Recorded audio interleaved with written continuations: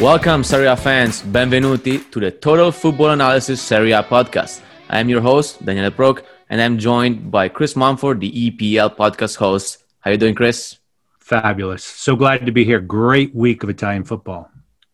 I agree. COVID chaos, though, as we wait to see whether Ronaldo tests negative and can join Juventus for the game against Barcelona. Inter as well is waiting 3 players to have them back after testing positive for COVID about 2 weeks ago. Last weekend, Gianluigi Donnarumma, starting goalkeeper for AC Milan, joined the list of COVID players that tested positive in Serie A. And this morning, Lazio, 5 players, including Immobile and Luis Alberto, won't travel to Belgium to play Club Brugge in the Champions League game on Wednesday. But we'll talk about COVID and the impact of the new COVID protocols on the finances of Serie A later on. Now, Chris, we must discuss what happened over the weekend, beginning with Zlatan Ibrahimović.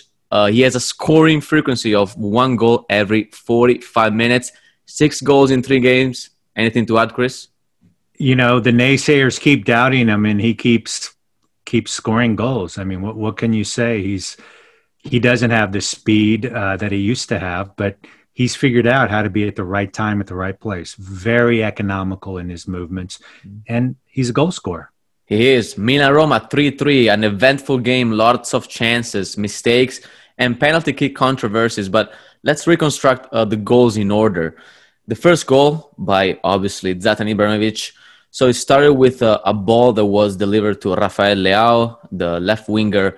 And what I liked about the play is the run by Theo Hernandez from the back. He overlapped him full speed and basically stretched the Roma defense. So now they had to drop.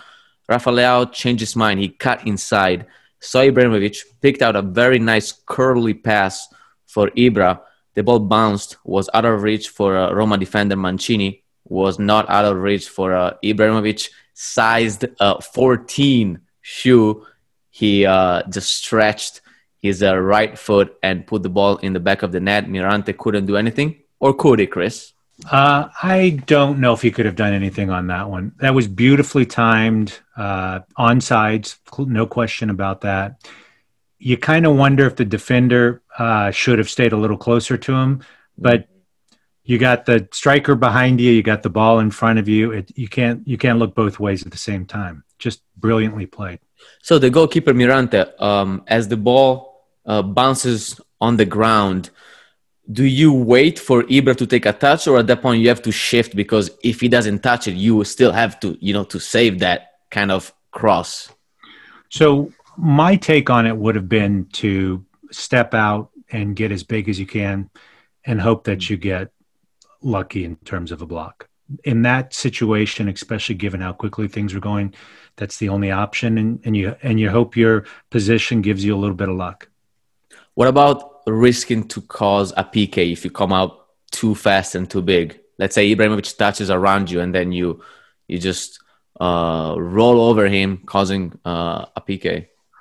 Daniele, when I played, I didn't miss the ball. I just get it. So there wouldn't be any PKs. But no, I'm kidding. So I think in those situations, obviously, if you feel that you can get the ball, but it was the angle in which it was coming in. You had a defender that was in front, supposedly, right? You kind of got to trust your defense, and in that particular case, defense lets you down in goalkeeping and in life and football. You got to play the probabilities, and I think he did the best he could given those circumstances.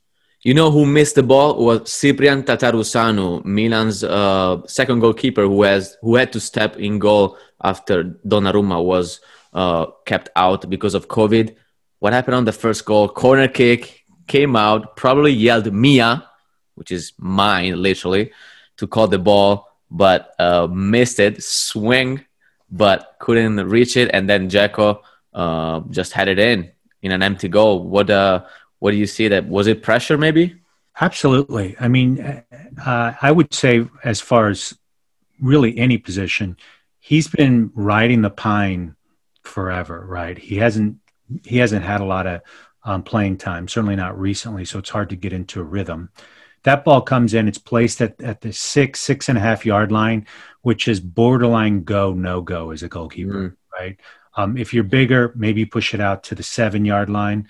But in that particular case, there was a player from the other team had jumped up, kind of obscured his view as he was going up for the punch, and he missed it. And Dzeko was right behind him to seize the opportunity. He does what he's done hundreds of times. So, yes, that's unacceptable for a goalkeeper. Can I understand why it happened? Yes, I can. You know, he's coming off the bench and saying, okay, put the gloves on and go.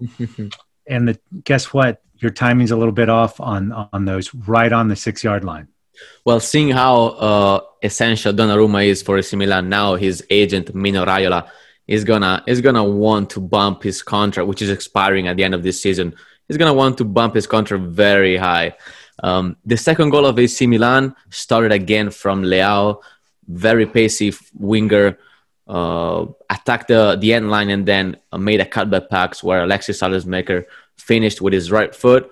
The second goal of Roma came of a weird penalty kick call. What happened? So Mkhitaryan took a shot with his left foot. Tatarusanu saved it, but wasn't quite able to deflect it outside of the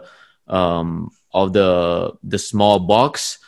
And what happened is Pedro from Roma and Bennacer from Milan, they both raced to the ball. Bennacer seemed a little in front, and what he did, he stepped on the right, trying to shield the ball from the incoming Pedro, and Pedro just bumped on Bennacer back. Most people were thinking that it was a PK for Milan because Bennacer was in front. In fact, the commentator, if you rewatch the highlights, said, "What is the other way?" That's what he said when the referee called the PK, but apparently the referee interpreted this way, which is nobody had possession of the ball, and Bennacer, by shifting right, he caused Pedro's run. He interfered with Pedro's run, hence the PK. PK was transformed by Jordan Veretout. Not even 10 minutes later, another soft PK for calling the game. Çalhanoğlu went down, almost unconvincingly asked for a PK. It was given. Zlatan, another goal, the 6th of the season. But Zlatan was also responsible for the Roma's equalizer. I don't know if you remember, but on that corner kick, he tried to clear the ball with his right foot. And as he swung, the ball hit the outside of his foot and went far post where Kumbulla was able to convert that in. I don't think that it wasn't as noticed as people would say, but Ibrahimović had a bigger role even in that goal. Yeah, I tell you, I'd still rather want Ibra in my starting 11. So you got to take it for what it is. And I'll tell you something. AC Milan is still undefeated, right? They are so far. What is it? 16 games now. 17 straight Serie A games without losing. Yeah. So, they had some big travels. It was Thursday, right, in which they were traveling back. It's such a tricky time right now. It's this whole season's going to be an absolute mess. You just talked about COVID at the top of the pod. Mm-hmm. Lazio is probably going to be starting their second 11, potentially dipping into their U23. So we're going to see scores like this going forward. I don't think it's going to be one team scoring 90 points for the season and being a flat-out winner. It's going to be a dogfight. And I'm going to be honest with you. I love that. I want that to be absolutely, just ruthless. I'm a big fan of parity. And Serie A has been about oligarchs, basically the big three teams. And I'm glad to see that there's some folks that can mix it up. And this year is especially competitive because we can see that Juventus have not quite fully embraced Pirlo's idea. There's still a little bit of things to fix because they this past weekend they tied their third consecutive game. They couldn't go past a 1-1 draw against Hellas Verona side that was very solid defensively. They had the best defense in the league with 2 goals conceded in 5 games. Juventus, to be honest, were a little unlucky. They hit the woodwork twice. 1 goal got ruled out by VAR due to a tiny offside by Alvaro Morata, and then they missed a lot of chances. On the other hand, we have to give a shout out to Verona goalkeeper Marco Silvestri. Chris, he came up big. He's 29 years old. He's been doing well, but do you see him ever having a chance at Italy national team? Unfortunately, I don't. He's a real journeyman. He actually spent time in Leeds for a few years, and the rest of the time with various Italian Serie A and Serie B teams. He had a great game. The woodwork was kind to him, and he's going to remember this match because he had his work cut out for him, and he showed. And Juventus were able to equalize by I would say a fantastic ball by Dejan Kulusevski. I loved how he took the ball on the right side and then he started to spin, to twist the defender right and left. He cut probably 3 or 4 times, and then, like Messi would teach, just pass the ball into the bottom corner, and that was beautiful from the young player, from the best young player of the past Serie A season. Who's not that young anymore, but keeps making a difference, Chris, is Romelu Lukaku. Another goal for him, 5 this Serie A season. He also scored twice in Champions League last week against Borussia Mönchengladbach. Mm-hmm. Like Ibrahimović, what do you say about these guys that keep the defenders busy? They score, they fight, they assist. Just essential. If he were, for some reason, for COVID, injuries, whatever, to not play for Inter, I think that Inter will kind of lose reference of how do we play now. Like we are started to become very reliant on Lukaku. Would you agree? Completely. I think the 2 Milan teams have a real issue in their high dependence on their striker. There's not someone that can step in and fill the gap very closely. Nor is there a midfield that's going to be able to kind of pick up the slack. So you want to keep Lukaku and Ibra cryogenically frozen between games to make sure that they don't break, right? So wheelchair them around to make sure they don't have any problems between games. But I think Lukaku's, I love the way his game is developed. He was pacey when he was younger. He's still fairly young. He's in his late 20s right now. But I just think the intelligence of his game and the slowing down to speed up, all these little tricks and the different ways in which he's scoring goals, I really think that he could certainly go into any side in Serie A and probably could go into most sides in the top teams in Europe and get a starting role. So usually what happens to the physically structured guys like Ibrahimović, like Lukaku, we can include Andrea Belotti in this list. It usually takes a little longer for them to be in shape. And that's why at the beginning of the season, maybe they're not as efficient, as decisive in what they do. But it looks like this rule does not apply this year. Maybe it's because of all that happened. And obviously it's it was a weird end of the year. It's a weird start of the season, but they look completely in shape to me. I don't know about you. I don't know if you can see any similarities with what's going on in England. Well, it's pretty easy. Lukaku is a fan of food, and was known for being a little heavier when he was in England. But when he came to Italy, interestingly enough, even though I think the food is much better, Conte basically gave him an ultimatum, right? And he slimmed down, and he stayed slimmed down, and it's shown. He has to be the best of his game there. But to me, it's the head that's been really, really developed. He really understands the position, and that you tell me that intrinsic ability of knowing when to turn or not to turn, when to take that one touch back from where the ball came from. He's playing like an absolute maestro right now. What's your take on that? And you mentioned the position. Conte's 3-5-2. He always wants a big guy on top and then a faster guy, crafty guy underneath. He's been doing that at Juventus. He's been doing that at Chelsea, with the national team when he used to play Pelé. That position, when you play with 2 strikers, also allows him to kind of range all over the field, because in counter-attack situation, he's not only big, he's fast. His defenders, you see them trying to grab his jersey. They just can't. He's just too strong physically, fast. So I think the position is helping me a lot. the fact that Lautaro, he works well with Lautaro Martinez, good chemistry, because you can tell if you look at Inter when one of the wingbacks, one of the three center backs, when they have the ball and they pick their head up and they're looking for Lukaku, all the players are already thinking, okay, the ball is going there. I'm going to go close to him for the layoff. And then when the layoff happens, now the player is receiving the ball facing forward, and now you have runs from the opposite wingback, from a midfielder. Like, I love the runs that Barella makes, going through the middle of the pitch, the run from the other striker, and that works so well. So I think that the position, he enjoys it a lot.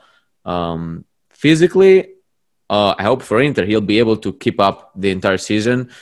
It's gonna be a challenging season from a physical and mental standpoint, because again, he's playing right now as we're speaking. Inter are playing in Champions League against Shakhtar Donetsk, and you mentioned the travel. They have to go to a very cold place and play again, so that's gonna play into it. Lazio back to winning habits with a 2-1 win over Bologna, thanks to their two stars, Ciro Immobile and Luis Alberto. You know who was specifically happy this past weekend was Insigne's parents. It's probably their best weekend of football of their life, as they watched both their sons, Lorenzo and Roberto, score in the same game for opposite factions, though. First, Roberto scored for Benevento, and then Lorenzo equalized with a magnificent left foot strike that ended up top 90. Napoli went on to win that game. Chris, you are a parent. If you see both your sons score in the same game, what you gonna do? You just sit back in the chair and says, wow, I love life at this time. No question. I mean, you want to see your offspring score on the same day. I would never dream that it would be in the same match, right? Particularly for opposing teams. And just a great story. You sometimes wonder if there are these writers for Serie A in the back that write these scripts out, but that is stranger than fiction, right? No fiction writers would say, no, that's unrealistic. But hey, what a beautiful, beautiful weekend for the family. And to make it even more romantic, Roberto Insigne, who now plays for Benevento, he was at Napoli. And then he obviously went on to his own path, playing in Serie B. And last year he got promoted with Benevento, and now he scored his first Serie A goal against Napoli, against his brother. So, yeah, like you said, there must be someone behind the scene writing this down. And Napoli would have a perfect record if it wasn't for the game that they lost on forfeit against Juventus on October 4th. So right now they have 4 wins, 1 loss. But still, instead of 12 points, they have 11, because besides losing the game on forfeit, they also got 1 point detracted from their standings. I don't know. We could discuss this a lot. What do you think about it? Well, I think what I would focus on is their goal production is really impressive, right? They're, I think, 3rd in the league with 14 goals. Their goals against is 4th or 5th in the overall Serie A with 5 goals. So they're sitting in second place, and they walked away from 3 points with the Juve game. So, if I were Milan, I would say thank you, Napoli, for the gift. And I think one wondered, were they a legit contender for the title? And I think the jury's still out a little bit, but they're doing all the right things. They're making all the right moves in the beginning of the season. So hats off to them on that. And you mentioned Napoli only conceded 5 goals, but 3 of them are the goals that they technically considered because of the forfeit, because the game that they lost was a 3-0 forfeit. So on the field, they considered only 2 goals so far, which would put them as their best defense alongside Verona. Yeah. That's a great point. Mm-hmm. Atalanta, what's going on, Chris? Lost 3-1 at home against a Sampdoria side that was very lethal on counterattacks. You tell me what's going on there. Well, I think it's a glass half empty or half full. To me, I think Atalanta is really they're a youngish team. They're not a big budget team, and they're playing games every 3 days. And they won last week, and they've got a really exciting game that's going to be starting shortly. And they took their eye off the ball over the weekend. I will say that I am keeping an eye on things because, yes, they've scored 15 goals, which is top 3 or 4 in the overall Serie A, but they've given up 12 goals, which is pretty worrisome, because that puts them, in top 5 in terms of most goals conceded. So their defense worked well enough. We've said in the previous pods that was going to be something we were going to look at. That was going to be a soft spot for them. Mm-hmm. And guess what? They gave up 3 goals this match, and they walked away with the loss. Yeah, and Atalanta in the past years, they would always score more than what they considered. And lately, that's just been an issue, right? And like you said, can I tell you though? I feel like there's a little unlucky this match, because the XG expected goals was 2.3, right? Okay. And Samp was 1.67. Atalanta took 20 shots to Samp's 6, but the only thing is only 5 were on target versus Samp's 4. Okay. So what I'm really struck by is, even though Atalanta had the ball 2/3 of the time, they weren't able to convert, right? And Samp did twice of what their expected goals are. Mm-hmm. And you tell me, I mean, there are those days where you try to do everything right and you still get the wrong outcome. Yeah, it could be a moment, because I am confident that they have top level finishers at Atalanta. Muriel, Zapata, Captain Gomez himself, Ilicic, Malinowski scores goals as well. Miranchuk, the new signing that scored in Champions League last week. It could be a moment. If numbers are there, if the chances are created, I think that Atalanta will be back on track to the Atalanta that we know. In the other matches, there were a lot of goals. Sassuolo tied against Torino 3-3. Again Caputo, again Belotti. They both have 5 goals in this Serie A season. Sassuolo right now are 3rd in the league, just behind. They're 11 points, tied with Napoli, and just behind Milan with 13. On the other end of the table is Torino, second to last, and they just picked up their first point of the season.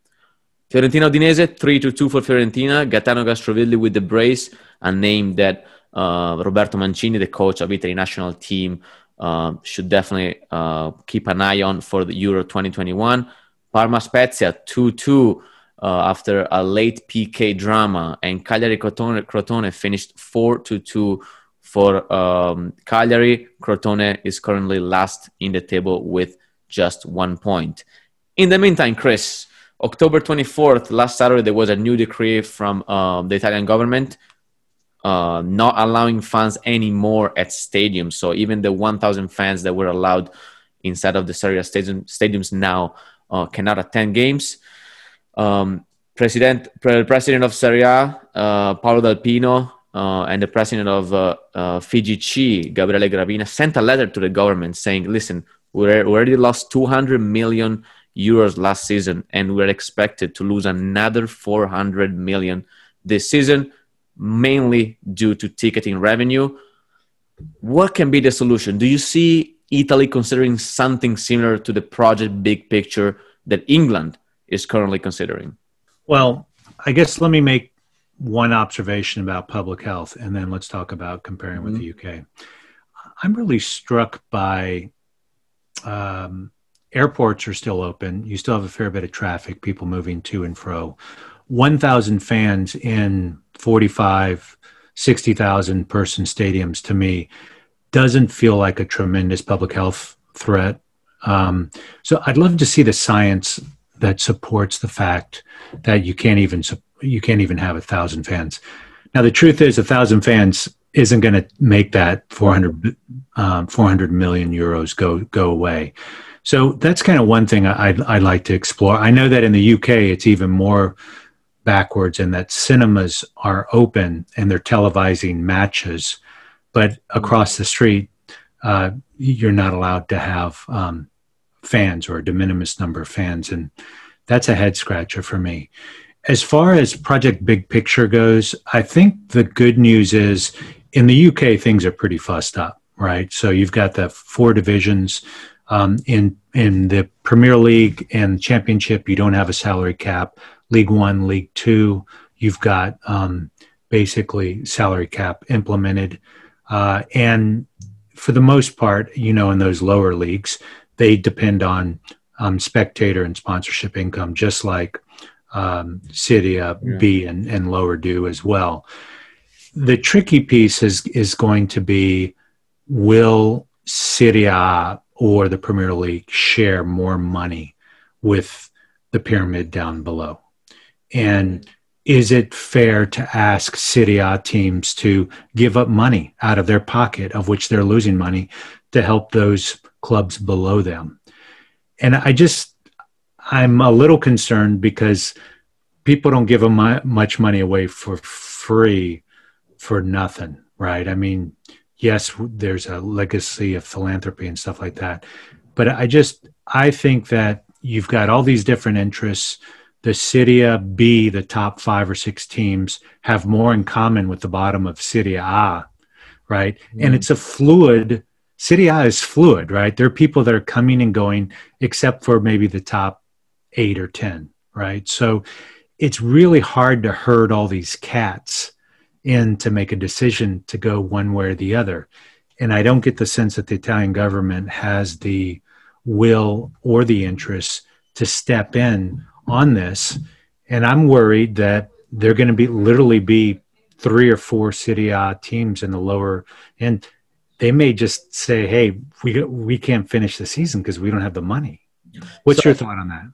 Yeah, so what the Serie A president and the FIGC president, by the way, FIGC is just a governing body of football in Italy, they asked the government for reforms because in the past decree that came out, that was in effect starting Monday, they didn't see proper regulation, I guess. They think that the protocols are still unfavorable for football, which contributes, which is the sport that contributes the most to the country's economy, right? So what they're asking is, I was reading Gazzetta dello Sport, which is Italy's daily.